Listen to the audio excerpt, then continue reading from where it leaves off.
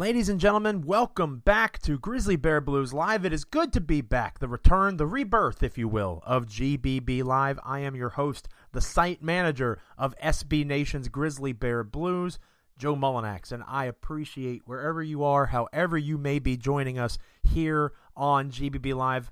Making us a part of your Memphis Grizzlies experience continues to mean the world, more than you'll ever know. Ways to get in touch with the podcast: you can follow me on Twitter at Joe Mullinax. You can follow the podcast on Twitter at GBB Live. And, of course, you can follow the main site, SBN Grizzlies, at SBN Grizzlies, to follow Grizzly Bear Blues. No longer on Blog Talk Radio, obviously. Now we are a part of the SB Nation Podcast Network. You can find us on iTunes still, but now we're on Spotify, we're on Stitcher. Anywhere that you can get access to a podcast, essentially, you can find Grizzly Bear Blues Live. So subscribe, download, however you take in our show. Make us a part of it. Continue to spread the good news about GBB Live. Even though we're not live anymore, it's still live on the podcast, I guess. Still the recording process is a live one at that. And one of the great things about this new opportunity to record podcasts in this way is it allows for me to have guests on the show that I never would have been able to have otherwise, recording at 9 o'clock, 10 o'clock at night on the East Coast, where I currently am. Obviously, that equates to 8 or 9 on Central Time. It's hard to get members of the Grizzlies organization on the phone that late, understandably so. But now I'm a little bit more flexible, and I have a great couple of guests lined up for the first couple of episodes. Can't give you next week's guest just yet. It'll have to be a teaser, a cliffhanger, if you will. It's going to be a good one, potentially. We just got to make sure things work out. But make sure you're following GBB Live at GBB Live, and you'll get the details about that. My guest this week, though, is a pretty good one. I'm excited to have him on the program as well. But before I talk about our guest, I do want to mention the great work that our staff does over at grizzlybearblues.com. I'm a very proud papa in the way that I look at the work of our site and our writers. Lots of great coverage of the Memphis Hustle, who are having some success on their road to the playoffs. We've had some good news coverage, some good breakdowns of Jonas Valanciunas, Mike Conley, other great players. So I want to make sure that you're going and checking out the site, because our writers really are our strength. And I'm appreciative of all the opportunities that I've gotten as a member and a site manager of Grizzly Bear Blues. But it's still cool to see so many other people have success as well. And one of the main things that's going to be the focus of this episode of the podcast, talk about it with my guest, and I'll talk about it here as well, is the concept of people being able to accept that you can win a trade and not have a loser. There doesn't have to be a loser to a trade. And I think on Grizzlies Twitter, on our site, grizzlybearblues.com, and elsewhere, you see a bit of a misunderstanding when it comes to that. Because there's so much excitement about Jonas Valanciunas, about DeLon Wright, about how this team is playing right now on a 3-game winning streak heading into the Atlanta game. You get hyped up and excited for something that isn't sustainable. And I think that for a fan base and for an organization that's so starved for success after a long stretch of really good basketball, that's understandable to an extent. But you can't allow for it to, A, cloud your judgment when it comes to what is best for the future of the organization, which is clearly to convey the pick. I don't understand why that is still a debate. That's frustrating to me, because I don't see the value in a Cam Reddish and a Jarrett Culver when you compare it to what the Grizzlies could potentially have without owing a pick down the road. Whether it's the Grizzlies stay bad and you have a chance to have a better draft pick next year and a better draft that most experts say is going to be a better draft compared to this draft class, or it gives you greater flexibility if you have a chance at a home run trade to have pieces that would be attractive to someone in a trade if you wanted to trade. Maybe you don't have that desire, and hopefully the Grizzlies sit out the first-round draft pick trading business for a little while after the track record they've had. But the fact remains, conveying the pick this year is the best course of action for this organization as they are constructed, because of the situation they find themselves in regarding what they owe to Boston. It gives them more flexibility in the long run. And you should be excited by the fact that it is clearly the opportunity of the organization and the goal of the organization to do that, and they're on pace to do it. They're on pace to do it. They will convey the pick if they continue playing at this level. They won't have a 15-game winning streak, but they'll convey the pick.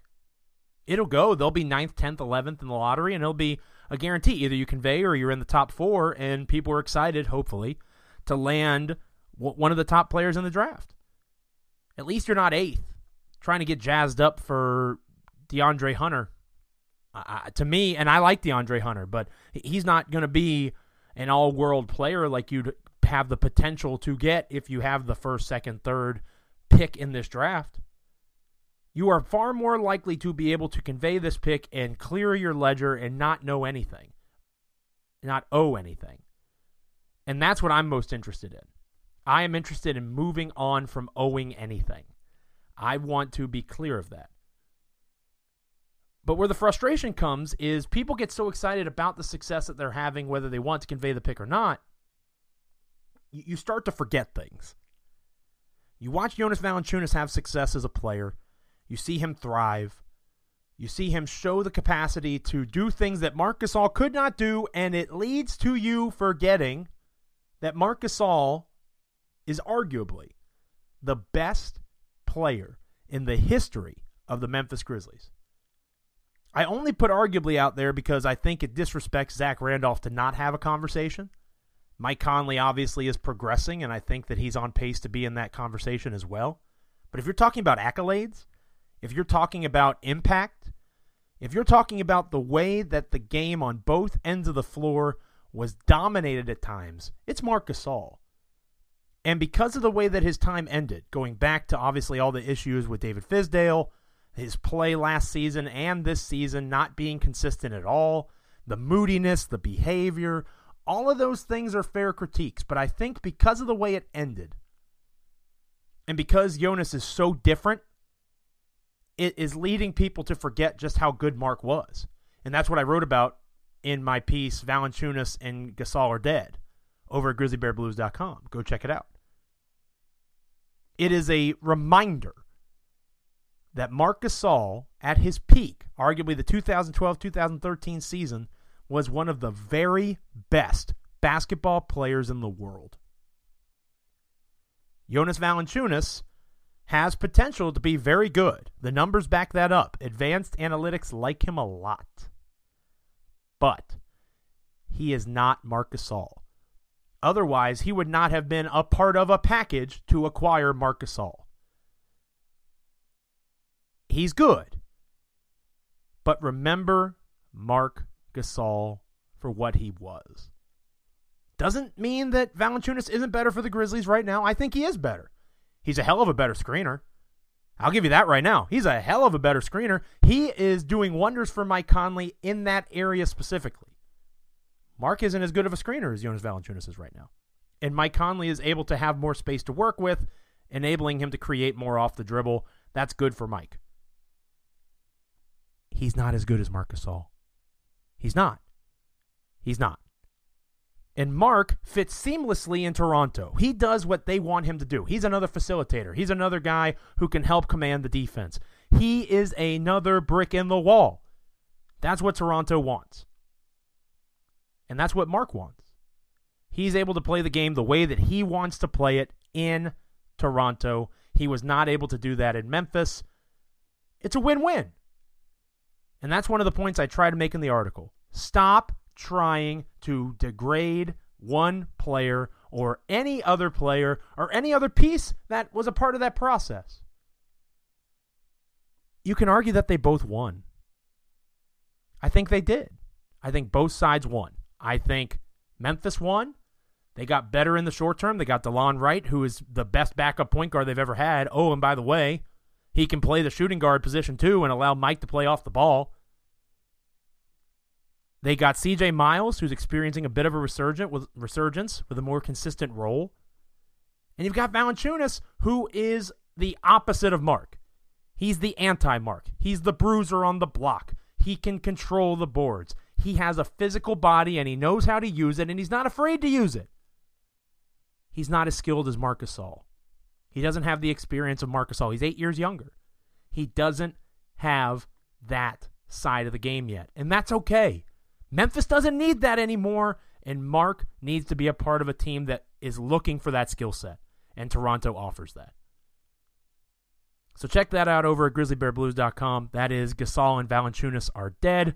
There's some other great posts, and this beginning segment after this week, every time we record GBB Live, from now on, I will have another guest with me. I will have another GBBer. I want to highlight our terrific staff over at grizzlybearblues.com. I think that's important, and I'm a big fan of the work that a lot of our folks do, and you will be hearing from a lot of Grizzly Bear Blues writers and thinkers and podcasters and all the different things that they represent.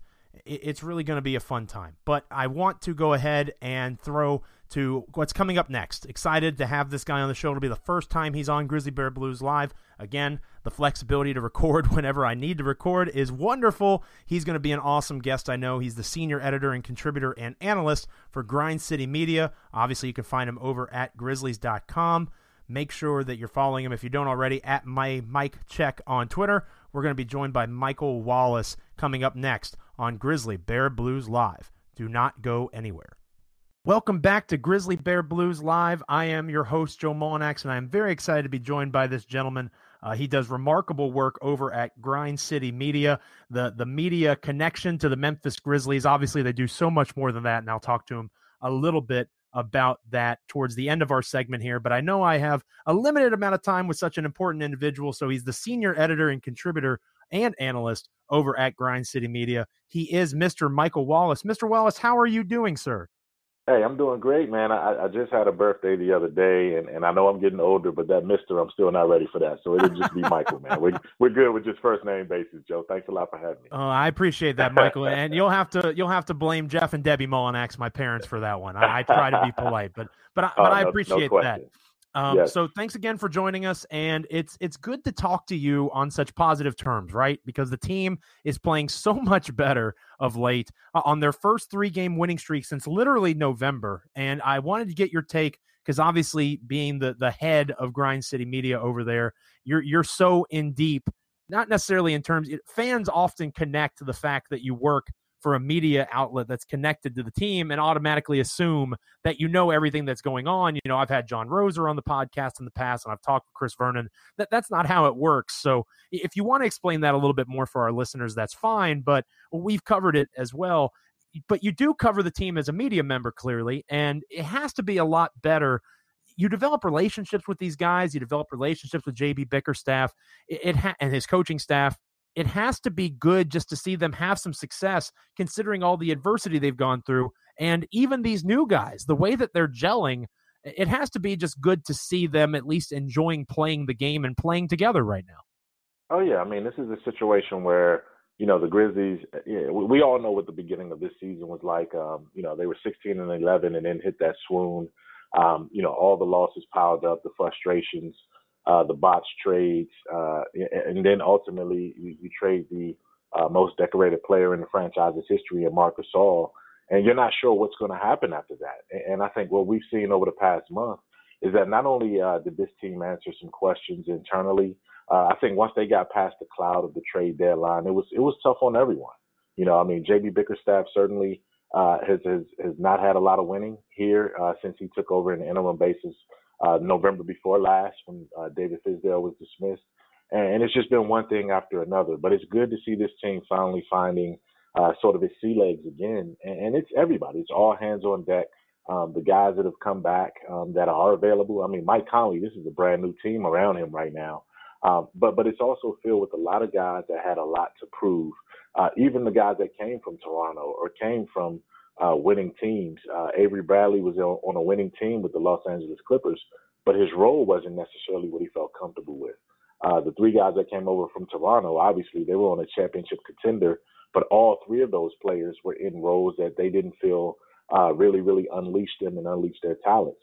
So when you combine that with a Mike Conley sort of getting his mindset back and his game is peaking at the right time and at the right level, you know, it's all good. And you're right. It's a much better story to tell, a much better team to cover when they feel free and relaxed and are enjoying the game right now.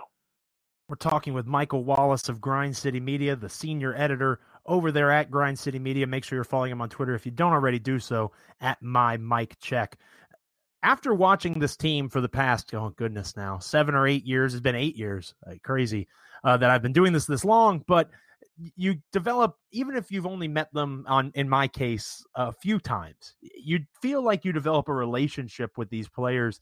And we'll talk more about Marc Gasol's departure in a moment, but I want to focus on just how happy and how re-energized Mike Conley looks. What do you attribute that to? Is it a breath of fresh air, the changes around him, like you mentioned earlier, the cloud kind of being lifted on the franchise? He's clearly playing some of the best basketball of his career. I think you can argue him going toe-to-toe with Kawhi Leonard in the playoffs a couple of years ago, maybe more meaningful basketball, but the organization has a clearly stated goal of conveying this pick and being named the Western Conference Player of the Week while pursuing that goal. That's pretty meaningful too. So how do you feel, especially watching Mike Conley thrive in a situation where most veterans might want to try to shut it down? Conley's doing the opposite. Yeah, he is. I mean, it's a great way that you point that out. And you talked about it, and as you set up the question, I mean, you talked about the relationships that you get to build with guys, and you get to see them at their most vulnerable point. You're around their families to a certain extent.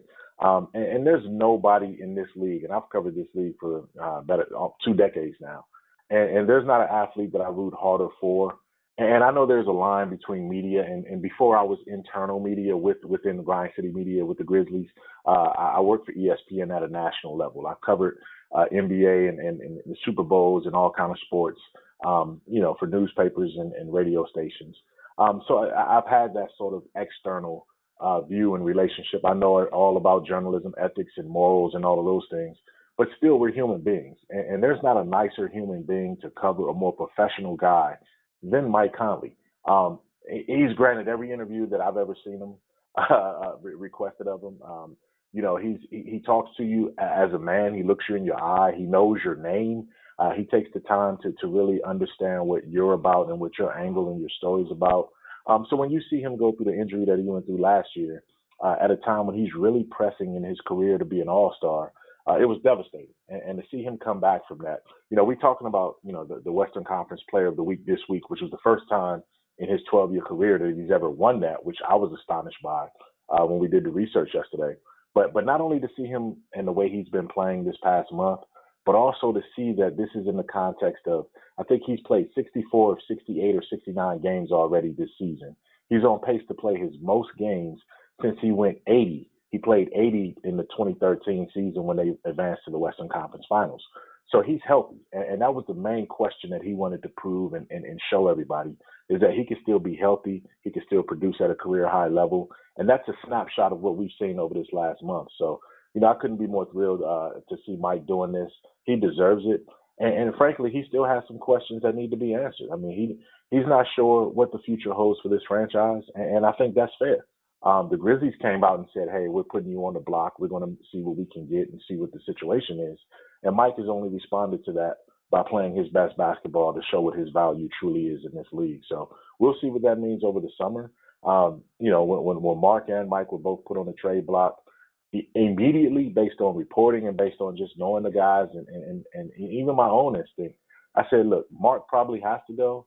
I don't think Mike has to go. And I think Mike needs to see, or it would be great if Mike can see what this franchise is like to run if it's totally all about setting him up to reach his peak performance. And I think we've seen that over the last month of the season. And the hardest thing for me with that was I've always connected Mike and Mark together, and maybe that was to not necessarily a fair thing for Mike or Mark, but you always just saw Mike and Mark together. You knew they had that bond, that connection, and clearly they played so well as a unit, a two-man game. It's just fascinating to see him thrive without Mark, but obviously a big piece of that is the arrival of Jonas Valanciunas, who is probably, and you've watched a lot more NBA basketball than me at this point, Michael, he has to be one of the best screen-setting bigs that I've seen in a long time, at least in terms of the ability to understand his placement of his body. Mike Conley, especially on the game-winning jumper or one of the key jumpers late in the last game, he had so much space to work with. I think that Vucevic sagged off a little bit too much, gave up the jumper, but he had, 5 to 6 feet. He had a clean look at that basket. Valanciunas' game is so unique in terms of being different than what Marc Gasol was, not necessarily better, and I wrote about that over at the blog, a reminder that Marc Gasol is still a pretty darn good basketball player, and his peak was pretty impressive. But in the case of Valanciunas and how he is in some ways the anti-Marc in terms of his physicality down low, in terms of how he plays the game as a bruiser on the boards, it looks like that's kind of been rejuvenating for Mike as well, allowing for him to play the game in a little bit different way with a more traditional big. What has been your impression of Valanciunas and the impact that he's made on the team? I mean, the screens that he sets, and I totally agree with you when it comes to that. I mean, I don't know if I've seen a better screen setter in terms of creating space for the ball handler and also being able to dive as hard to the rim as Jonas. And you don't see that a lot right now, I mean, in the league. I mean, obviously everyone runs a lot of pick and rolls.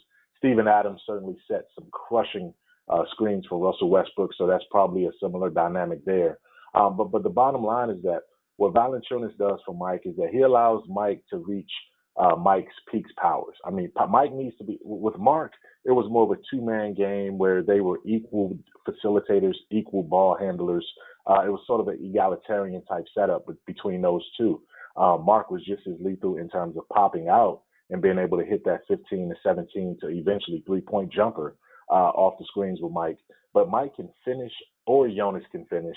And I think it also creates the space for Mike. I think when Jonas dives after setting that screen, it attracts so much attention and it almost draws everyone into the lane, almost like a sponge. When you release a sponge and it just soaks in everything around it. And that's what Jonas does when he rolls to the rim. And that only opens up shots on the perimeter. And you've seen guys like Avery Bradley respond to having that kind of space. You've seen, obviously, Bruno Caboclo have some moments and show some things, and DeLon Wright. I think this trade probably has done more for DeLon Wright than it's done for anybody else on the team, second to Mike Conley. So, it's one of those situations where I think all of that feeds off of the type of energy and aggression that Jonas Valanciunas plays with. And then, when he gets tired, guess who you sub in? You sub in a Joakim Noah, who's bringing the same kind of relentless play, and he's more of a facilitator off of those screens as well, more so than a diver. So, I think the team is more catered to Mike now that he's the lone remaining member of the core four, where he doesn't have to set up as much. He can be the finisher and the closer that he is. And when he's like that, you're seeing him average 15 points a game in the fourth quarter, and he's getting to the free throw line, and he's starting to get the respect that he's long sought. So I think Jonas is definitely a conduit to that. But I think Mike also had to get back to being Mike Conley and not trying to worry so much about everyone else, and finally have the system put in his hands as well as the ball put in his hands so he could shine. You're listening to Grizzly Bear Blues Live. I am your host, Joe Mullinax. I'm joined at this time by Michael Wallace, senior editor over at Grind City Media. Does a great job over there, along with the other Grind City Media folks. Make sure you're following him on Twitter if you don't already do so, at MyMikeCheck, MIKE Check. Now, Michael, one of the fascinating things about this team is Memphis is unique to begin with, as I know you know. But the Grizzlies take on that. They take on the personality of a city in so many different ways. And one of them is the uniqueness. We are actively cheering at this point and hoping for wins. At least I argued in the opening segment that is the smart thing to do, is to cheer for wins at this stage in order to not have a first round pick this year. So taking that strangeness aside and pushing it over for a moment, how do you feel in that movement? Obviously, the organization, again, has come out. They have stated clearly that is the goal, is to convey that pick this year. They want to have their ledger cleared. I've argued that, you pay for your sins, so to speak.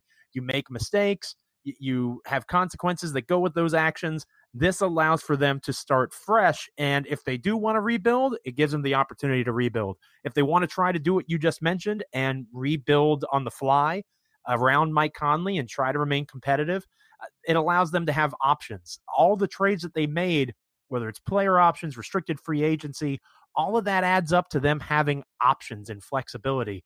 And that takes a step further if you're able to convey the pick. So even if you are higher on this draft class than maybe most people are, it still makes sense from an organizational standpoint, at least to me, that they try to move this pick to Boston this year. Where do you stand on that? I totally agree with the first part of what you said. I think fans are cheering for wins because they've been so win starved over the last right. Year and a half. And I think fans, I tend to disagree with fans caring about in large. And I'm painting with a broad brush here, and I obviously don't speak for every single fan. But that's more of a front office move. I mean, that's more of an executive thought. I don't think fans who show up in section 106 or 216 come to the games and bring their kids and put on their Grizzly sweatshirts and hats and go order the popcorn and the wings. I don't think they're saying, you know what, we don't want to have a first round pick, so let's win this game so we don't have a first round pick. I think that's just accounting, bookkeeping, and economics for number one, the super fan who is more analytics driven and executive driven, and also the front office. I mean, it's sort of looked at it from that perspective. Because here's the thing, Joe. Look, the Grizzlies need to win games because they need to win games. Mike Conley's a veteran. Joakim Noah is trying to prove that he can still be a role player in this league and earn another contract. The guys that came over in the trade are playing for options either to become full free agents or to get the best deals they can as a restricted free agent in DeLon Wright's case. Avery Bradley doesn't know if he's going to be making $2 million and get bought out, or he's going to be making $12 million and opt in the a major difference. Yes. So it's one of those situations where on the court, at the coaching level, they could care less what happens in terms of conveying the pick or not. I think that's just a secondary result of winning. And now they're in position to make a strong run at doing it. If they do convey it, great. The debts are paid. They can move forward without thinking or owing anyone anything for that, in terms of the first round picks for that most part. If they do end up having to get the pick, look, tell me where Kawhi Leonard was drafted. Tell me where Giannis Antetokounmpo was drafted. Tell me where Paul George was drafted. All of those guys were drafted after the 8th spot. So you can get talent at 9, 10, 11, 12, or in the top 8. So, I mean, it doesn't matter. You just have to make the smart decisions and the smart moves. Now, I get why there's so much attention on conveying the pick, because you don't want to roll over into another year, and then 2 years out, you're giving up an unprotected pick in 2021 when that could be the deepest draft that we've seen in decades. However, you can also alleviate that by, if Mike Conley's going to be moved this summer, then you make damn sure that you get a 2021 first round pick out of that. You know what I mean? Whether it's unprotected or protected to a certain degree. So there's other moves that you can make to sort of protect yourself and ensure that you're not losing everything in 2021. So you just want to win games now because you need to win games now. This coaching staff is still being evaluated. This front office is certainly still being evaluated. And the players are being evaluated. So I look at it as two separate things. If it conveys, great. If it doesn't, then they just move forward and add another strong young piece, or use that as a trade chip, maybe trade out of that and get a 2021 pick by moving that pick to get some insurance. So there's still some flexibility there. It's not an all or nothing thing to me. Oh, I'm very intrigued by that 2021 draft. You make great points there, and I do think that Mike Conley is only increasing his trade value. Do you think Absolutely. Utah would have rather have had Mike doing that to the Grizzlies instead of doing that to them a couple games ago? Probably so. So absolutely. I think absolutely, and the market is going to be, not everyone is going to get, Kawhi Leonard if he chooses to leave Toronto. Not everyone is going to get Kevin Durant if he chooses, which I don't think he will, to leave. Golden State. Kyrie Irving could move on, but the Knicks are still going to have a whole bunch of salary cap space. There's going to be teams with more space and less, less max guys than the other way around. So those guys that don't have, the LA Clippers and the Lakers combined will have anywhere between 4 to 5 max salary slots just in that city alone. So, there's not enough free agents to go around that make that kind of money. Mike already has a built-in contract at that number, and you can absorb that and still have another year or two left of his peak seasons if that is to be the case. So what will a team like that that's competing for a championship in the next 2 years really care about a 2021 first-round pick? They might be willing to you might be able to pry that back away and still protect yourself. So I'm just saying it's a lot that goes into it. I just think this team needs to win games now because they need to win games now. And then whatever happens after that, the people in charge will have to make those decisions and make smart ones.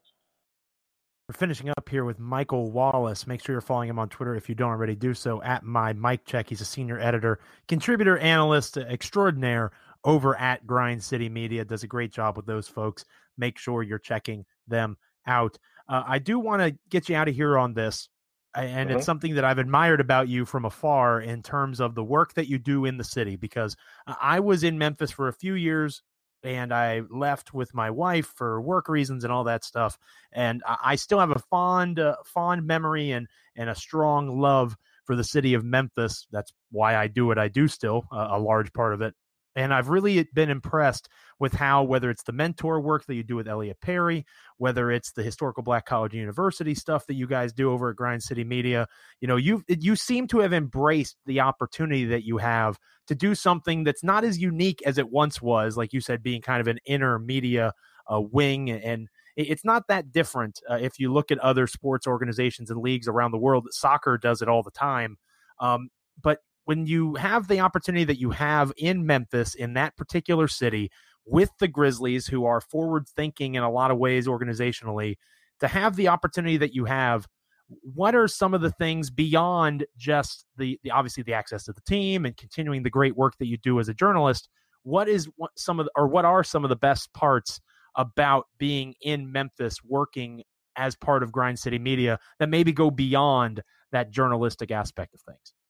I mean, I'm a citizen of the city, and for so much of my career, whether it was my time in Miami, my time before that, on the Mississippi Gulf Coast, during Katrina over in New Orleans, whether it was in Tallahassee or in Louisiana, throughout my career, it's always been, okay, you got to get the next job, and you got to keep your career going towards your goals, and that was to be an NBA writer, NFL writer, and I reached those goals. And I think now it's about opening doors for others, whether it's students. I mean, every city that we go in when we're on the road, we're in Atlanta right now, on a 2-game trip that ends in Washington, my hometown. It's one of those situations where, I want to make sure that the doors remain open for those behind me. I feel like I've been tremendously blessed with an opportunity to reach some of the things that I set out. And if I'm not giving back, if I'm not paying it forward, then I'm wasting, the resources that have been afforded to me. I'm wasting the opportunity to inspire someone else. And that's what this is about to me. Whether it's with the HBCU, I'm a product of an HBCU. I went to Grambling State University in Grambling, Louisiana. When you look at the mentoring, it was a mentor at the Washington Post when I was growing up as an inner city kid in Washington, D.C., that gave me my first taste of being a reporter when the NABJ, the Washington chapter of the NABJ, National Association of Black Journalists, had a workshop for high school students that brought high school students from inner city schools to Capitol Hill to put together a newsletter. And I was 11th grade when that happened. And Ken Cooper, who was a reporter with the Washington Post at the time, ran that session. And I admired that, and I remember every name of every person that I looked up to and has helped me. And I want to do that same thing.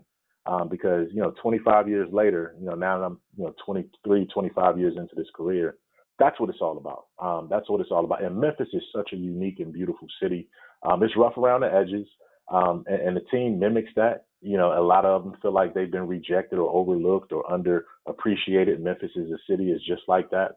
But, I'm interested in reconnecting those in the city to a strong history of togetherness, a strong, whether it's around music, whether it's around food, whether it's around just unity of the races, and I think that's important to me, and everything that I do, whether it's with sports or as a result of sports and connections with sports, is going to be predicated to that as long as I have this position. So that's what's important to me, and I think it inspires me to see other people move a step closer to what their goals are, because I was in that spot not too long ago as well. Michael Wallace of Grind City Media, thank you so much for your time. It is appreciated. Enjoy your time on the road in Atlanta and D.C. Obviously, D.C., my neck of the woods, two of my favorite cities. So enjoy your time out and about, and hopefully the Grizzlies keep things rolling, and we'll have you on Grizzly Bear Blues Live down the road. Hey, absolutely, Joe. Thanks a lot, too, man. I appreciate it. It took too long for us to get to this, man, but I'm glad we finally caught up. Absolutely. I'm looking forward to the next time already. We'll be right back. We are back here on Grizzly Bear Blues Live. I am your host, Joe Mullinax, site manager of SB Nation's GrizzlyBearBlues.com. Thanks so much to Michael Wallace of Grind City Media for joining us on this episode of the podcast, our relaunch here. Make sure you're following us on iTunes, subscribe on Stitcher, on Spotify, all the different places that you can be a part of a podcast network. Make us a part of your podcast journey as we continue to evolve our new format here on Grizzly Bear Blues Live. Again, thank you to Michael Wallace and to the Memphis Grizzlies and Grind City Media. Thanks to you for listening. Make sure you continue to check out GrizzlyBearBlues.com, all the great content we have going over there. Until next time, I am your host, Joe Mullinax. Grind forth, Grizz Nation. This is Grizzly Bear Blues Live.